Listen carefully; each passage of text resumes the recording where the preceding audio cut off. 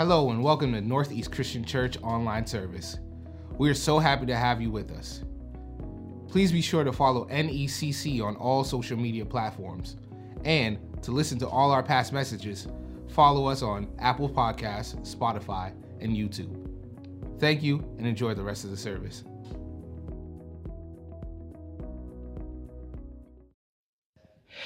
You know what? I find life is easier when you just laugh at yourself. Every once in a while, you can laugh at someone else too, but, as long as it's not at their expense, it's okay. There we go. Test 1, 2, test 1, 2. Boom. We are on our series about Luke, and we, as we always do, have been going through books of the Bible because we want God to speak for himself. We don't want a church built on a person's personality or witty quibs and quotes, and then in your desperate hour, when you're alone, it's only you and Jesus, and you need to hear from God, you know where to turn. And so that's why we do what we do. And whenever we feel inspired that God has something prophetic or specific to speak to us, we'll go out of our way and we'll change it because we're listening to him. Seriously, clearly, our worship leader is listening to him. Wouldn't you agree with that one? And the quality of what God's been doing. If you came in this morning and you didn't get one of the handouts, I'd encourage you, if you're online watching, and thank you for those of us joining this morning, we have 2 to drop in there, but the only one I'd ask you to drop in there first for now, media team, would be this one, the lessons from the fig tree. And that's really what I want to speak with you today, is lessons from the fig tree. When you leave, I have another handout for you. This is just a geeky thing that I do. My area of concentration and expertise is Second Temple Judaism, first century Christianity. And this is one of my professors took all the stuff outside of the Bible that talks about Pontius Pilate, from Josephus to whatever, and put it into a handout. But I didn't want to give you this because then the whole time you'd be looking at this, for those of you that are like History Channel nerds. And this is available as you leave. We'll have them on a table in the middle of the foyer as you go. But if you didn't get one of these and you raise your hand, we can get the team to give it to you. Otherwise, if you're online, you can click that button and do it. But we are going to be talking about lessons from the fig tree. And before I do that, I had a video I was going to play for you. You know how I teased my son about, I'd love, he'd be my favorite son if he played an instrument. I made him a promise that I wouldn't play a video clip, but how many of you have ever seen that movie Interstellar? Do you know the clip where he's going through space and they're like, my son just picked that up and played it. So I just want you to understand he does play an instrument. And I do love both of my sons equally. And he's an incredibly gifted musician. But at his request, I'm just not going to play that because he's humble as he is, We're gonna do that. But Drew, I love you. I'm so proud of you. I'm so proud of both. And Pro Presenter is not connecting right now for me for some reason. So why don't we do this? If you could play the Workday and get ready to hit play for the Workday in a second. But yesterday we had our church Workday. I know some of you have children, some of you have jobs, some of you have hard weeks, and you just say, I'd love to help the church, but I want you to know at any time you're welcome to come here and do stuff. We do have need for somebody to take a Sawzall, which I actually happen to have with me today. There's a basketball hoop that is a metal thing, and we just need somebody to take that and the metal blades and cut it down and throw it in the dumpster. But I just want to show you real quick just some of the great things that happen. Don't the grounds look beautiful? Like mulched, and it's a lot of work. It's a lot of work. There were kids there. Kwaku, Kwame, Yossi. I mean, I could just go on and on and on. All the Provost clan, Brood, Spawn, whatever they are, they were here, and so many of you. But if you hit play on that, let's do that and just show everybody what happened.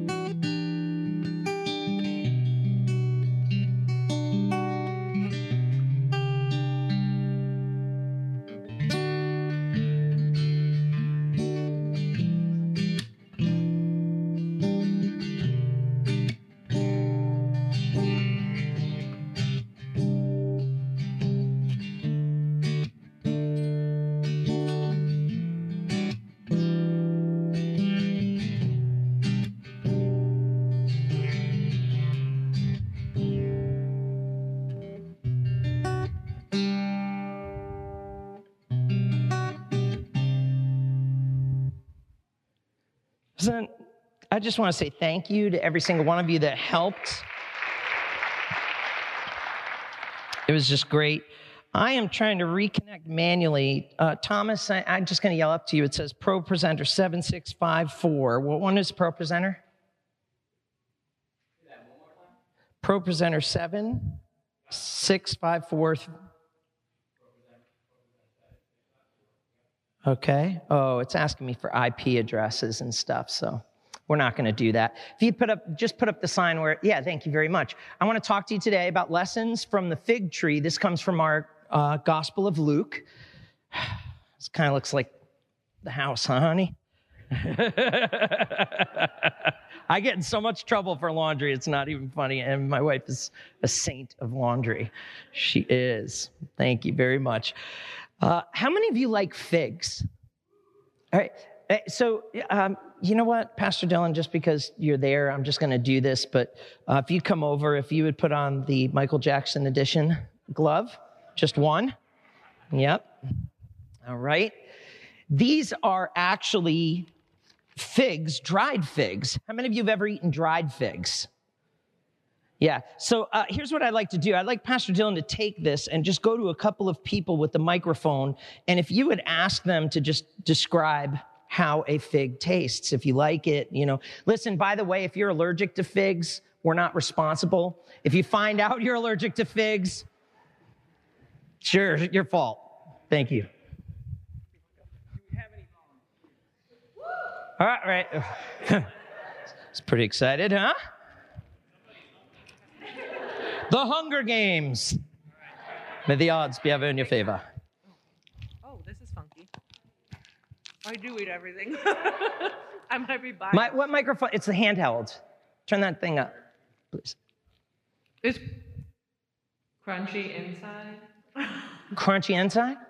Crunchy inside. Okay. Does it taste sweet or sour or raisiny or? It tastes like nothing. Let's all try that. As somebody else want to try one of those figs? Any fig fans out there? Yeah, you got to run with the microphone in that thing real quick. There we go. Go ahead, try that. What do we got? It's definitely sweet. It's sweet. No, that's okay. That's all we're going to do with it. Is there anybody that wants this bag of organic figs? Anybody that would want it? It wouldn't get wasted with you? Okay, good. Thank you for being that victim. It tastes like nothing and sweet. I guess it just about... Do you have COVID by any chance? Yeah. Well, thank you so much. Well, listen, you guys, you can mute this one. I'm just going to set it down so it don't clank. Too late. All right. You can keep your figs and your dried figs. I got Fig Newtons. And I saw your hand up for a fig earlier, but let me toss this to you. I saw somebody start to raise it. Joe, is that you, bro? Here it comes. Whoop. All right, this is the church. I ain't coming to get hit 3 times in this church. Mimi, where are you, you sweetheart, you? Oh, okay, you know what? Good, Alicia, come here real quick. We have these. They're not for you to take home to your kids. In fact, no kids get to eat these. I'm sick of giving them all the candy. Why don't we get the candy, right? Yeah, let's start a revolution. But let's put this at the visitor center. As you're leaving, how many of you have fond memories of grandma and cookies, right? Just put them at the visitor center, and as you're going, just grab one of those. I just want to return the fig experience to you, because if this is all we have of it, my goodness, it's terrible. By the way, on a serious note, I've been asked by Mimi, Linda, who does our cleaning, and the staff, if as adults, you guys have been coming in here, and sometimes it's kids or whatever, but some people keep eating in the sanctuary and leaving a mess. And if you could just not eat in here. Now, as far as it's concerned with drinking, we say bring your coffee. If you spill a coffee and you let us know, you can clean it up right away. It doesn't leave a stain. And so we don't want to, you can leave your spill on the carpet, just don't leave your stain on the carpet. But for a season, if you would just hold, I don't know if somebody's eating like a Happy Meal in here or something, but This will be the last thing I eat in here for a while. But I'm eating it. Jesus talks about figs. He does. It's found in Luke chapter 13. Turn there with me. If you're watching online or you're here, we're going to put it up there. But I just think it's so important for us to read God's word, whether it's digitally or physically. I personally physically keep the habit. That's how I started. But it doesn't matter, but that you know how to navigate it. It's so important. This is our life. This is our bread. This is our sustenance, and God wants to speak into our life for it. It's coming from Luke chapter 13, and I'm going to start at verse 6. It's a parable. One story, one point. Jesus says this, and we have it on the screen here too. And he told this parable: a man had a fig tree planted in his vineyard, and he came seeking fruit. On it he found none. And he said to the vine dresser, "Look, for 3 years now I've come seeking fruit on this fig tree, and I find none. Cut it down. Why should it use up this ground?" And he answered him, "Sir, let it alone for this year also, until I dig around it and put manure. Then if it should bear fruit next year, well and good. But if not, you can cut it down." Lessons from the fig tree. We have palm trees here, right? But this will do. Sorry, this was here for decor. This wasn't part of my prop, but I just acquired it.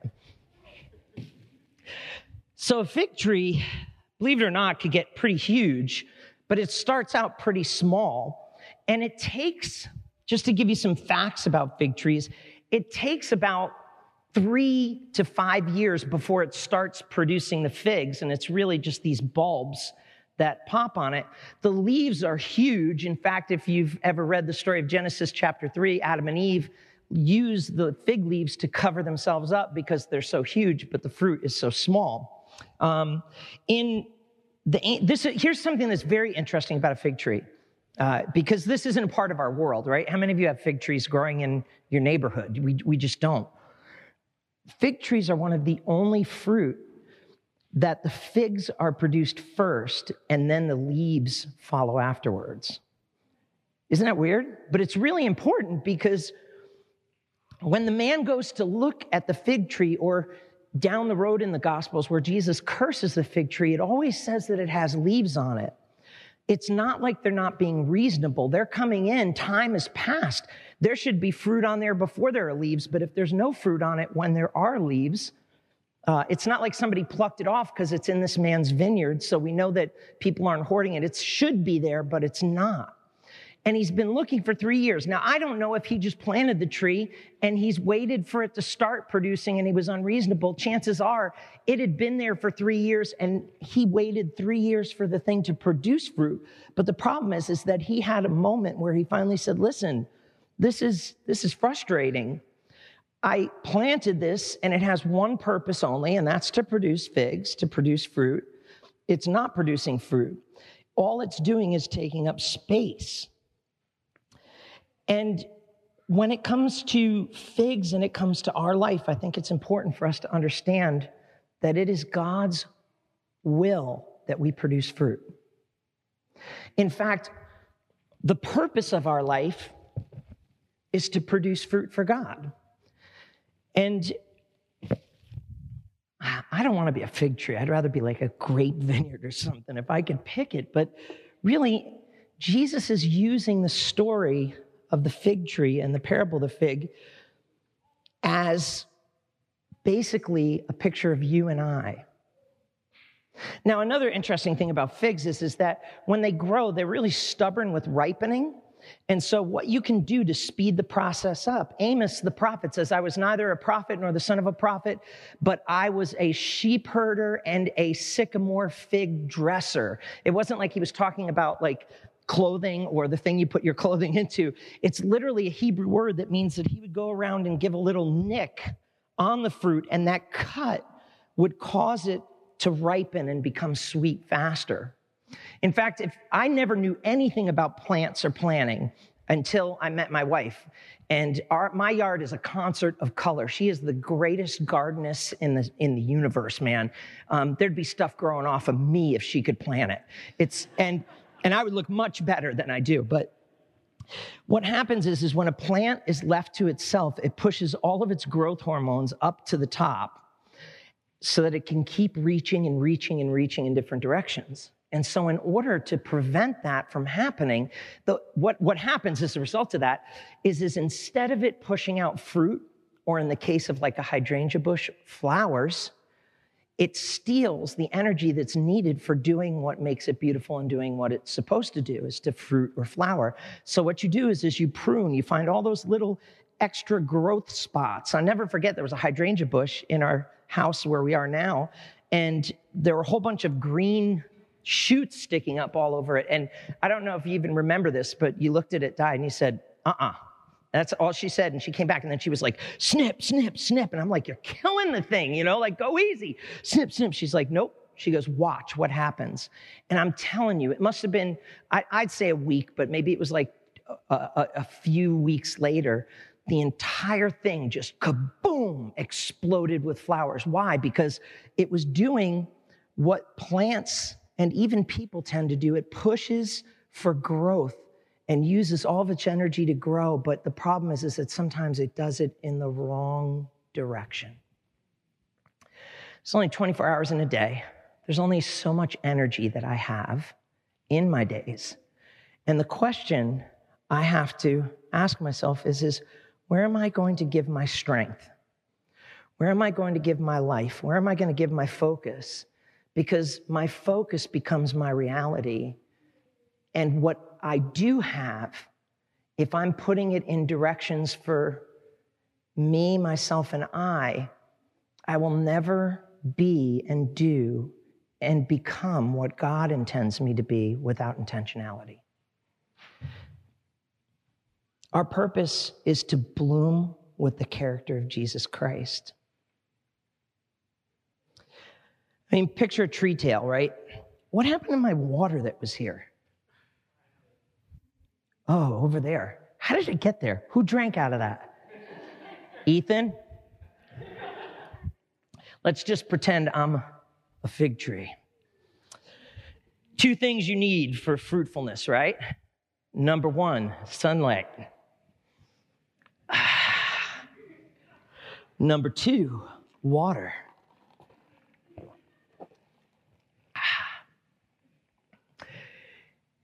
Now, I'm taking in the 2 things that I need, light, water. But now I have a choice.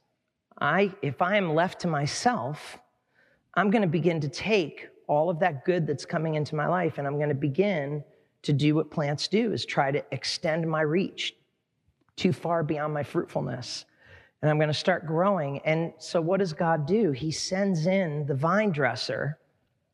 In this parable, he calls him the vine dresser, but he's really the pruner. And this is what Amos did. And I don't want to cut any of these because I'll just kill this thing. I want this to be up here for Palm Sunday. But he starts clipping away. And any of you, by the way, there's some stuff that needs to be pruned at church. And if anybody feels the call, you could use this and, just kidding. No, I'm not. So think about that. It's kind of not figs in our world, about like fig Newtons at most. Maybe if you go to Whole Foods, you're doing this action, but we don't see them grow. But this is all about the process. And Jesus is a genius in picking this to make this point, because in their world, they knew exactly what he was talking about. He's looking at this tree and he's saying, you have a purpose. I have an expectation on you. Most of what we sung today and many of the beautiful things that God's been doing in worship these past few weeks have been very selfless on God's part. He's come in and touched us with his love. There was such a sweet presence in here, but that doesn't mean that God doesn't have an expectation on you. That doesn't mean that your life isn't the purpose that you pick, but that perhaps God has a purpose for your life. And the question would be am I missing that purpose because I'm just simply taking in the light, drinking in the water, and just sitting there but allowing myself to be to myself without God and not allowing him to prune those areas in my life that are actually wasting the purpose with which he created me. In order to really understand this parable, we've got to actually go back. I always say this to you. If you're reading the Bible and God speaks to you when you're reading that, or let me rephrase that. When you read your Bible and God begins to speak to you, read a little bit before and a little bit after, because sometimes it frames it, but jump with me. We're going to go back literally a few verses and why Jesus told this parable. Look at this. Verse 6. Verse 6. It's going to be in two parts. He told this parable, Beat and repeat. There were some present at that very time who told him about the Galileans whose blood Pilate had mingled with their sacrifices. And he answered them and said, do you think that these Galileans were worse sinners than all the other Galileans because they suffered in this way? Look at me real quick. That Pilate handout that I gave you is going to show you that Pilate is probably the most sadistic, twisted, maniacal human being ever to rule over people. And it's just disgusting when you see what kind of person he really was. When he says, my hands are clean, I see no reason. The reason why he handed Jesus over to be crucified is this: the people said, if anybody says that they're a king, they're no friend of Caesar. He was worried about that because he wanted to promote himself. So he hands Jesus over to ensure that he doesn't become an enemy of the state. But he didn't care about Jesus. He didn't care about the Jewish people. He's the only ruler in Judea ever to put pagan symbols and on the coin, and he did it on purpose. It's because he was forcing the Jewish people to handle this stuff. He was just a sick, twisted guy. But this is the only place we hear this story that apparently there were a group of these guys, these Galileans. And when you say Galilee in the Bible, these are like the Scottish of the north. These are the rebels, the revolutionaries. They were known for being cutthroat killers. They were known for wanting to start a revolution and a war against Rome. Every other year, they had a new revolutionary leader that was rising up. And in fact, the reason Jesus was crucified is because the sign that was over his head said King of the Jews. They were able to take that title he had, that he said he was a king. And if you said you were king, you were saying Caesar is not, which was punishable by death. But all of the people coming out of Galilee where Jesus came from, they were revolutionaries. And Pilate decides he's going to make an example of them. And so what does he do? He goes to the temple and he takes the sacrifices that they were about to present. He has them put to death and he mingles their blood with the blood of the animals and offers it up. I mean, think about the sadisticness of that. Now, when you think of that, it wasn't for no reason, because these men were murderers. They were known for walking up to people and just pulling out a knife in a crowd, stabbing them a couple of times, putting it in and saying, somebody help, please help. They were murderers. They were murderers. The Greek word's lestai. In fact, when Jesus is crucified on the cross, it says that he was crucified with two thieves, one to the left and to the right. That's a bad translation. It actually is that word lestai, which means murderous revolutionary, which the Galilee was known for. He uses his first example and he says, do you think that wicked, evil people deserve to be punished? Do you think that these guys, in fact, how it's read right here, it says, do you think that these Galileans were worse sinners than all of them? There might have been a few people in the crowd that would have said, yeah, they were pretty bad. In fact, we do this all the time in the gospel of, I'm a good person. You ever hear that? You know what? I'm a good person. If I compare myself to Adolf Hitler, I am a great person. If I compare myself to Ted Bundy, I'm a great person. And so Jesus starts off with the worst example, and he says, do you think these guys were any worse than anyone else? You know, this is really bad what Pilate did, but Pilate's bad. But do you think that these guys were wicked? And he says, I tell you the truth, unless you repent, you will likewise perish. He just threw them right next to Ted Bundy, Adolf Hitler, and says, you're no better. You see, we have this thing in our world. It's really a perversion of what an understanding of the grace of God is all about. Is as we compare ourselves with people and we say, well, at least I'm not like that person, or I'm not that bad of a person. No, you know what? I'm not as bad as everybody says I am, but I am definitely not as good as I think I am.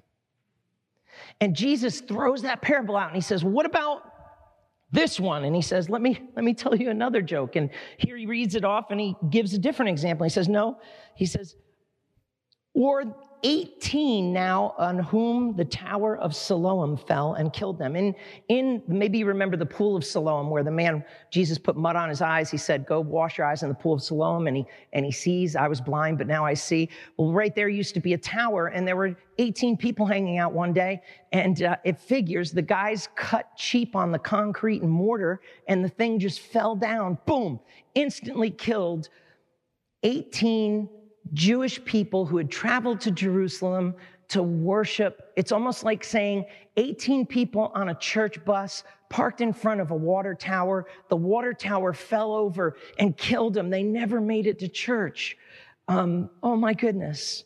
They didn't deserve that. And Jesus says this to him. He says, do you think that they were worse debtors than any or all of the others who lived in Jerusalem? No.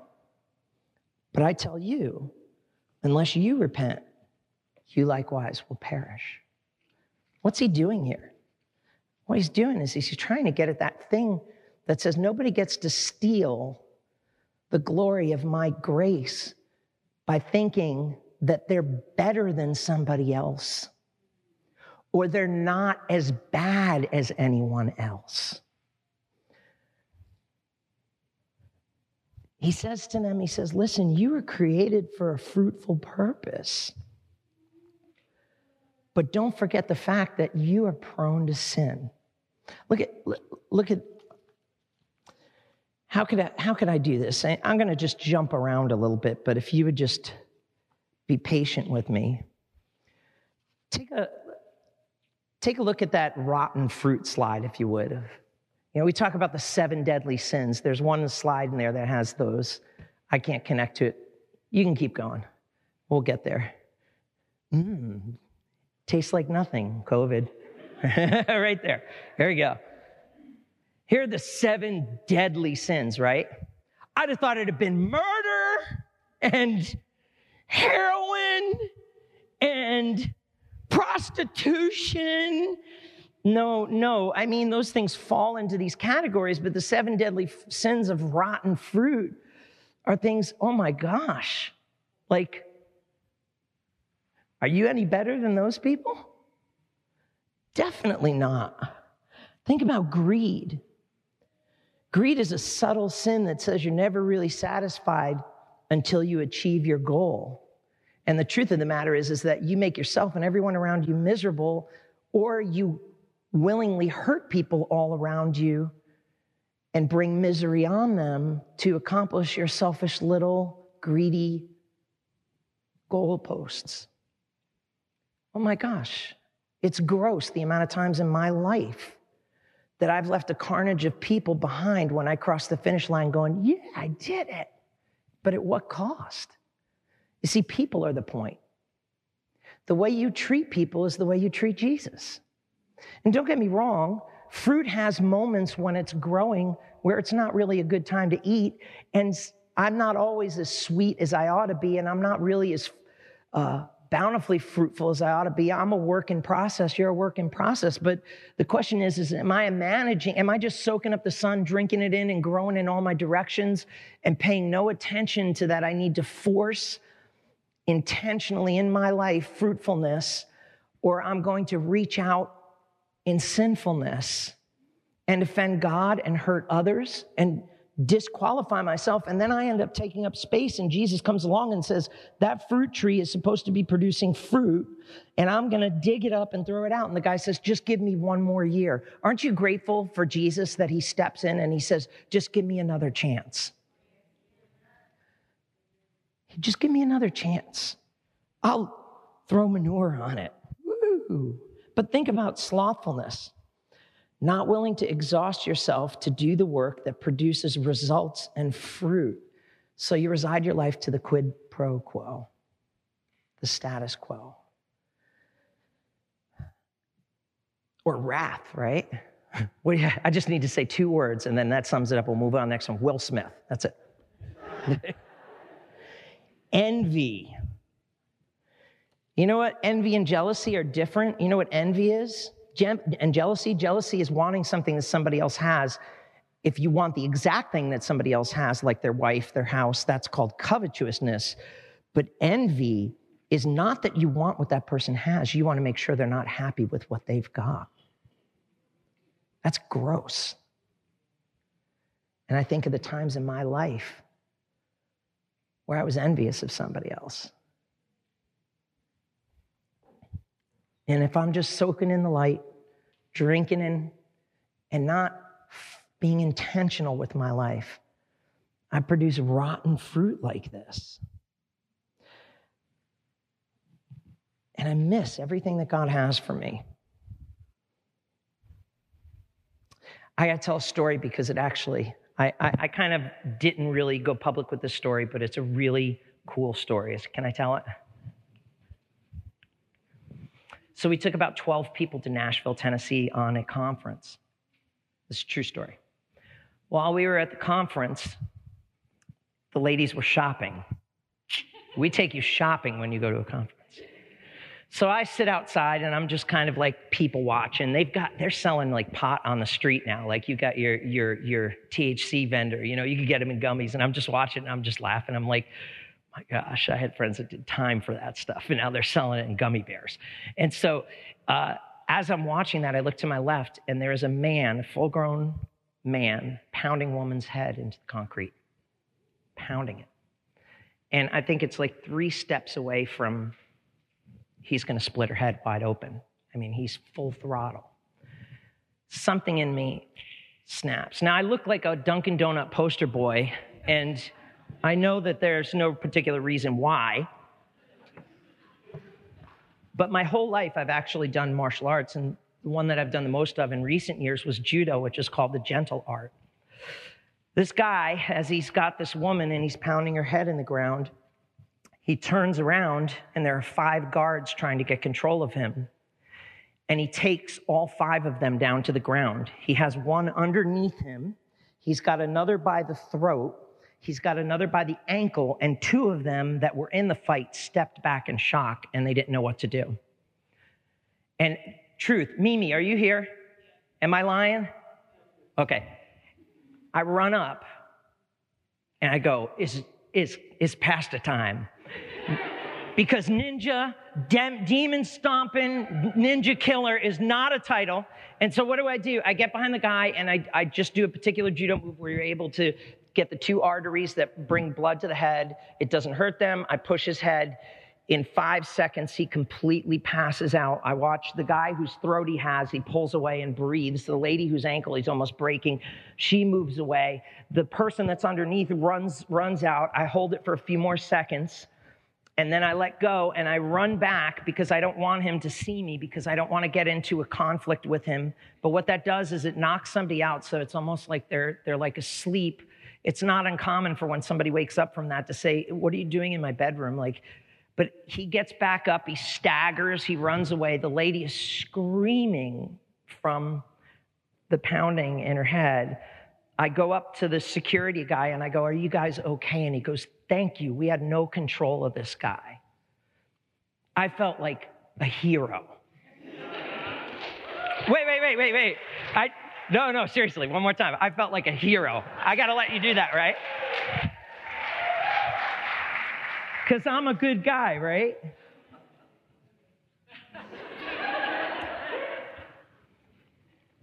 But what I have to be honest with you is tell you about when,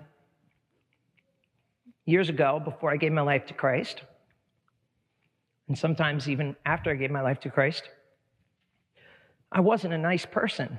And I remember a kid, you know how when somebody's talking about your mom, nobody talks about your mom, right? So he talks about my mom, and I go there not for the purpose of trying to talk to him or anything, but I go there to totally hurt the kid. And he's standing up, and there are 6 stairs, and it's all concrete, and I just go up to him, and I go, bam, and I kick him. He flies through the air, lands on his back.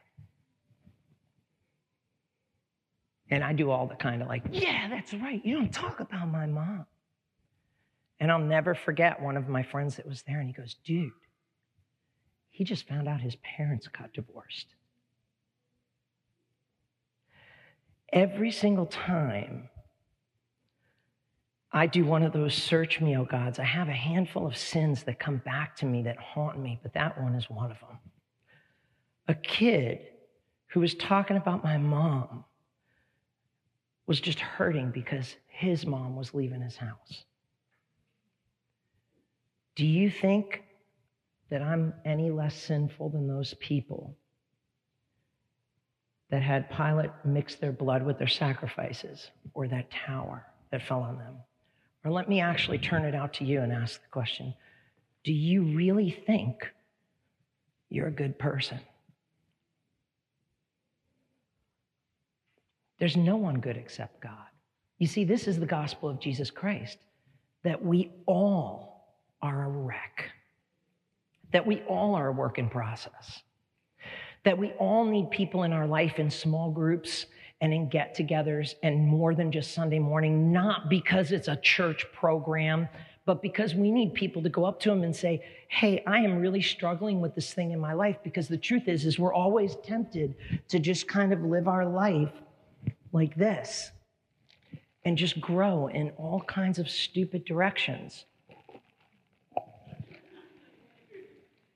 But the truth of the matter is, here this morning, there are many of you that knew what it was like to sit in the glory and presence of God, to be used of God, and for years you've wasted your life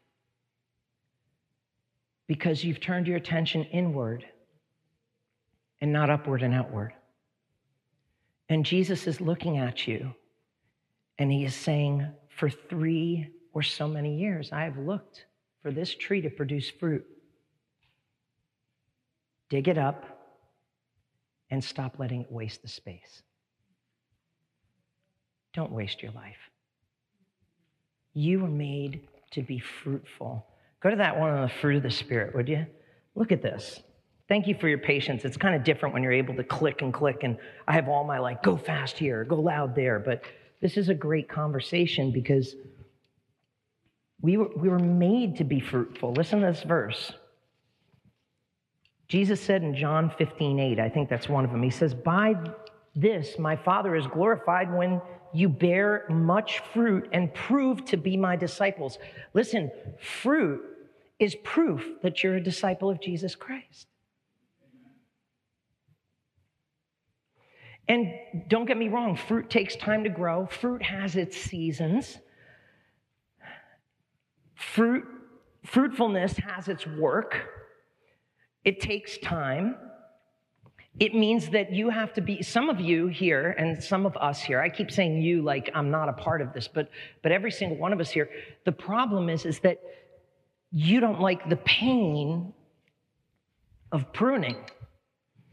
And so you have so insulated your life that you've learned how to say to God, I love you, it's cool, but I'm not willing to suffer and hurt in order for change to happen in my life.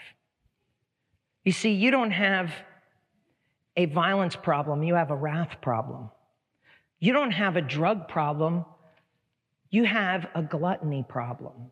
You would rather drown out your sin with a substance than allow God to prune out the stuff that's causing you to turn to it. You don't have a hoarding problem, you have a greed problem, and you're stockpiling thinking that stuff and things are going to bring you happiness, and you'll never have enough. And you refuse to let God use these things on you because it hurts too much. Can I just tell you, it hurts, but it hurts so good. And when you allow him to do that, and he begins to cut back the growth in your life, you begin to pull yourself in, and then all of a sudden you begin to fulfill the purpose with which God made you, and that is to be fruitful. Galatians says it like this: the fruit of the Spirit is love, joy, peace, patience, kindness, goodness, faithfulness, gentleness, self-control. Against such things there is no law. Those who belong to Jesus Christ have crucified the flesh with its passions and its desires. And the problem, I believe, with the 21st century church and how ineffective we are in comparison to the church in India or to the church in Africa or to the church in Brazil or Latin America, the reason we have become ineffective is because we have not allowed God to have his work of fruitfulness with us, because it requires that we crucify our flesh. And the American church is one of the most carnal churches in the world today. And that hurts because of the heritage that we've had, but we've got to bring that in closer, because Jesus was talking about one tree. And ask ourselves an honest question: am I a carnal person? Do I have more of the works of the flesh at work in my life? Or am I intentionally allowing God to work in me to make me be and become the person that he's purposed me to be? You see, you were made with purpose. You have a purpose. That's one of the reasons why we exist as a church, is to help you, first of all, to know who God is. And he loves you, and he knows who you are, but he wants you to know who he is. We want to help you find freedom, not just from drugs, but from carnality, from self-centeredness, from all of those kind of things. But beyond that, you were born with a purpose. And to be fruitful, and that's different for every single one of us, because God made you an introvert, he wants you to be a fruitful introvert. He doesn't want you to become an extrovert. If God made you a talker, he doesn't want to make you quiet. He wants to reel in the carnality of who you are as a talker and begin to push out the fruitfulness of a godly talker. He doesn't want to make you hide behind the scenes if you're a person that likes to shine in public, but he wants to take your pride and your self-centeredness away and your self-serving away from that, and begin to say, hey, wait a second, this isn't about my life, my comfort, my stuff, my things, but this is about my God, his kingdom, his glory, and his purpose for my life. In the day-to-day, you see, what I'm talking about here is not going into ministry. I'm talking about you living your life with godly spiritual intentionality day to day, owning and admitting when you're not that person you ought to be, which is just equally a part of pruning, right? But then a fruit tree doesn't sit there and go,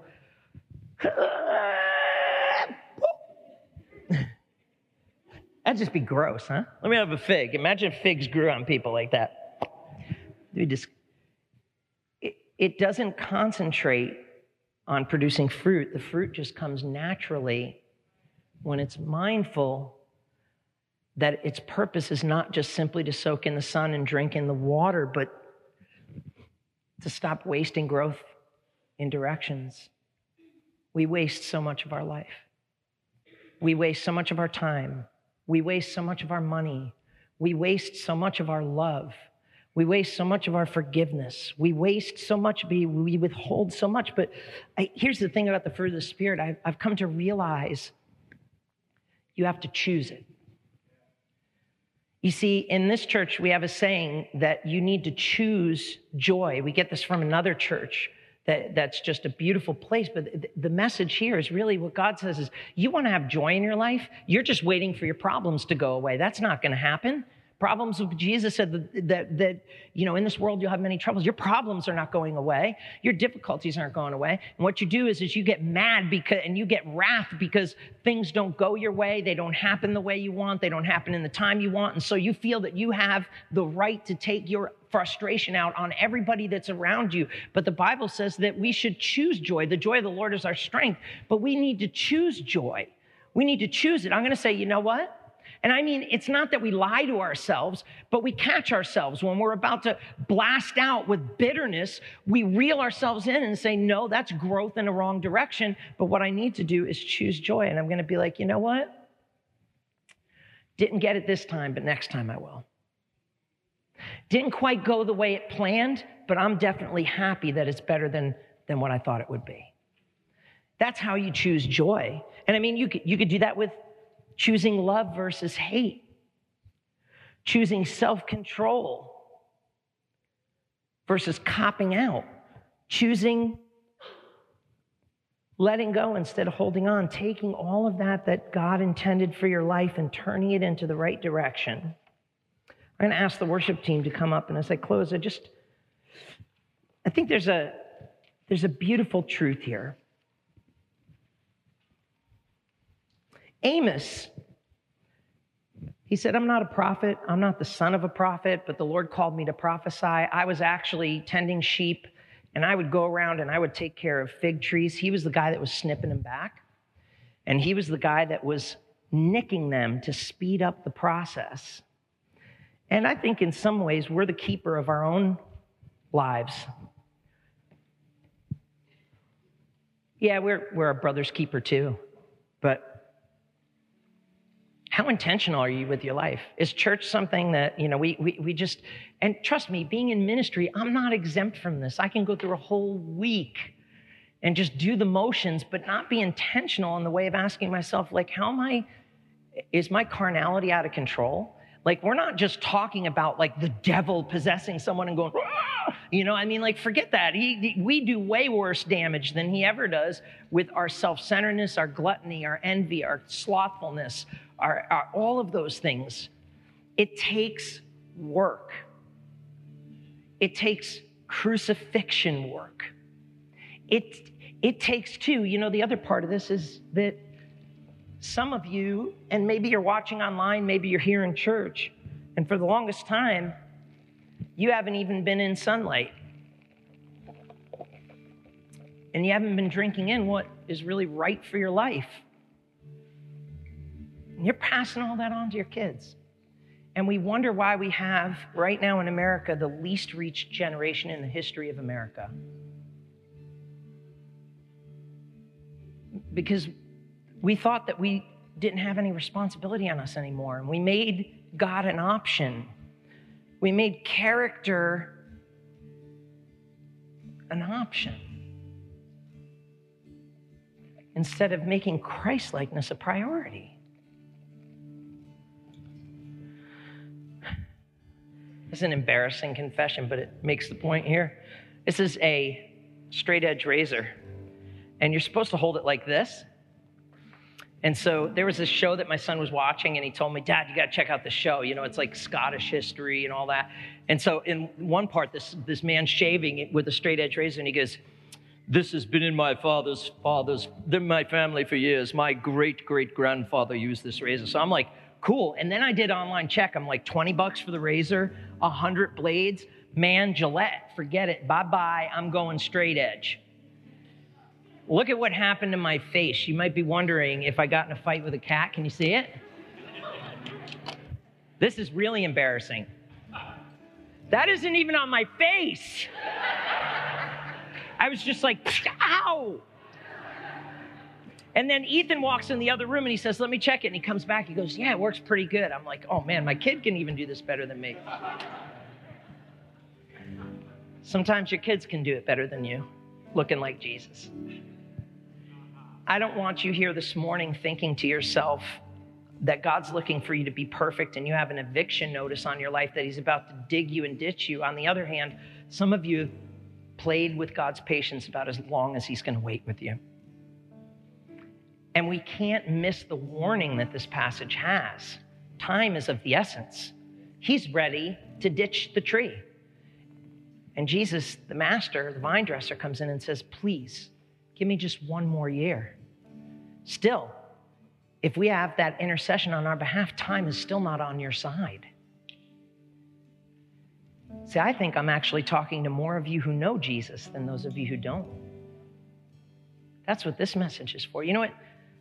The word repent, we leave that for the drug addicts and the prostitutes, and yet Jesus says tax collectors and prostitutes are entering the kingdom of heaven before you. I have a friend who writes a post, it's called Honest to God. And in it, he just has made being a minister and being a Christian so human, but I think some of us need to get honest with God. Some of us need to have a fruitfulness conversation. Some of us need to say, Lord, I've placed myself in a dark room, and the reason I've been in there is because I don't want some of the things I've done to be seen in the light. Lord, I've removed the right for you to prune me because I didn't like the pain of what it is to live a crucified life. But as a result of it, I've lost my flowering and my fruitfulness, that thing where people used to look at you and say, there's something about you. People don't say that about you anymore. There's something different about you. People don't say that about you anymore. And you spend more time praying for your kids and worrying for them. I think it's time that we have an honest conversation with God. And here's what we're going to do. Here's how we're going to do it. It's really a holy moment. It's a conversation, just like the song part of service, that we'd find a place with God. I don't know your stuff, and nor do I need to. And if you do need help, we have a counseling department, and they're there to walk through the journey. Where I'm concerned with as a pastor is that you're opening up that dialogue with Jesus and saying, God, whether it's the pruning, or you could be somebody that's saying, Lord, I want to be as fruitful as I can for you. My life has been so disappointing. I've made all the choices I want, and it's still disappointing. You know why? Because you're missing the purpose of why God made you. It's to be fruitful. It's to be a basket of sweetness to the world around us. And our fruit's not always in season, and it's a process. And it requires nicks. But you have to invite and intercede on behalf of your life to your God to allow him to do that. And that's what this is going to be. It's going to be a very quiet closing to service. And my invitation to you is that you come forward and you'd find a place and space. And my thought is this, that we wouldn't go around praying for each other. You say, well, why? Because sometimes there are holy moment conversations that we're trying to have with God that's just us. You see, I can't make your choices for you. I can't change the course of your life for you. And we're going to believe that this conversation will do more than 10 people praying for you, because you're going to make a resolution here. God, I'm ready to become fruitful again, and whatever that means, I'll do it. So as I pray, I invite you to rise to your feet, not think about it, not worry about it. Maybe you're not even feeling it. Sometimes it's good to try something, but that you would find space here. Father, right now in the name of Jesus, we turn this room, but specifically this front area, this altar, into a holy one-on-one with you. Lord, we make the move of intentionality towards you. Because if we take one step, you'll close the distance with one of yours. Lord, it is your will that we be fruitful and show to so that we are your disciples. And so, Lord, if we've known about you, but we've never followed you, this morning we commit our life to you. We say, become our Lord, Lord of our life, Lord of our fruit. If we have wandered into dark spaces or have taken away permission for you to prune us, Lord, we invite you back again. Lord, give us another year. Give us another chance. Make us the people and the purpose that you intended our life to be. Sweet and beautiful to a bitter and ugly world. Help me to show what Jesus looks like. In your name.